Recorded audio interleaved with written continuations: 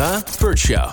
Time to get buzzed on the hot goss from Hollywood with Abby. It's The Burt Show's entertainment buzz. There was a lot of pressure on Pete Davidson this weekend because not only was it the first SNL back after the writer's strike, but the news had been so heavy this week with the Hamas attacks in the news. God, yes. But Pete absolutely crushed his cold open with addressing the serious news. It's so tragic and so heartbreaking what's happening to innocent men, women, and especially children.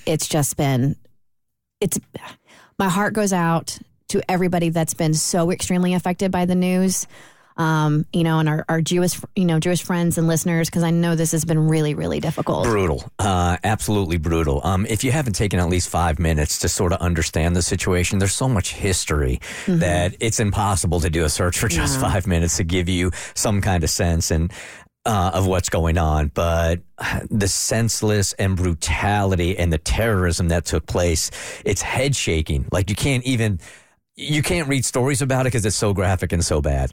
But you really should educate yourself a little bit. I know as Americans, we're like, no, it's got to be about us. And it's right. If it's not in front of us, then we're really not paying attention.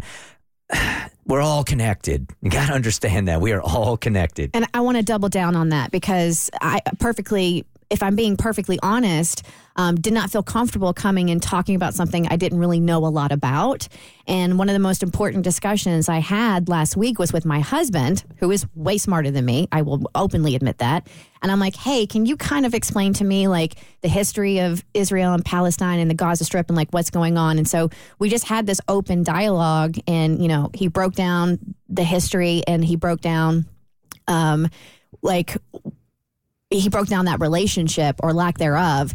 And I just want to second what Bert says. I think it's very important that you have an understanding and you also show empathy. And you have to understand that this is an extreme terrorist group we're talking about. So when you're talking about countries' relations and religious relations with each other, that's one thing. That is one thing. But now you're talking about the extreme, and that's what Hamas is. So it's just very complicated history.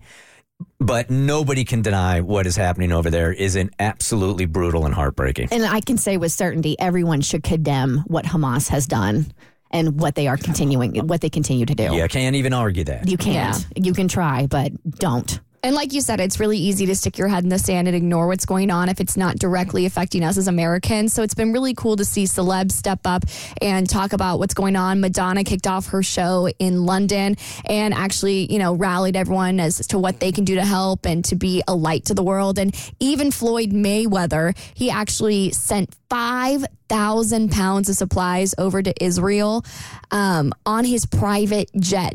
Didn't have to do this. Send his private jet over for Israeli civilians and military to get them about 100 boxes of necessary supplies. So absolutely incredible thing for him to do and help them out over there because it's been so difficult. Also, I will tease my next thing now. Jada Pinkett Smith was caught in a lie about her relationship with Tupac. It's on your next E-Buzz on The Burt Show. Somebody read her hard. Bad. Really bad. Really bad. The Burt Show.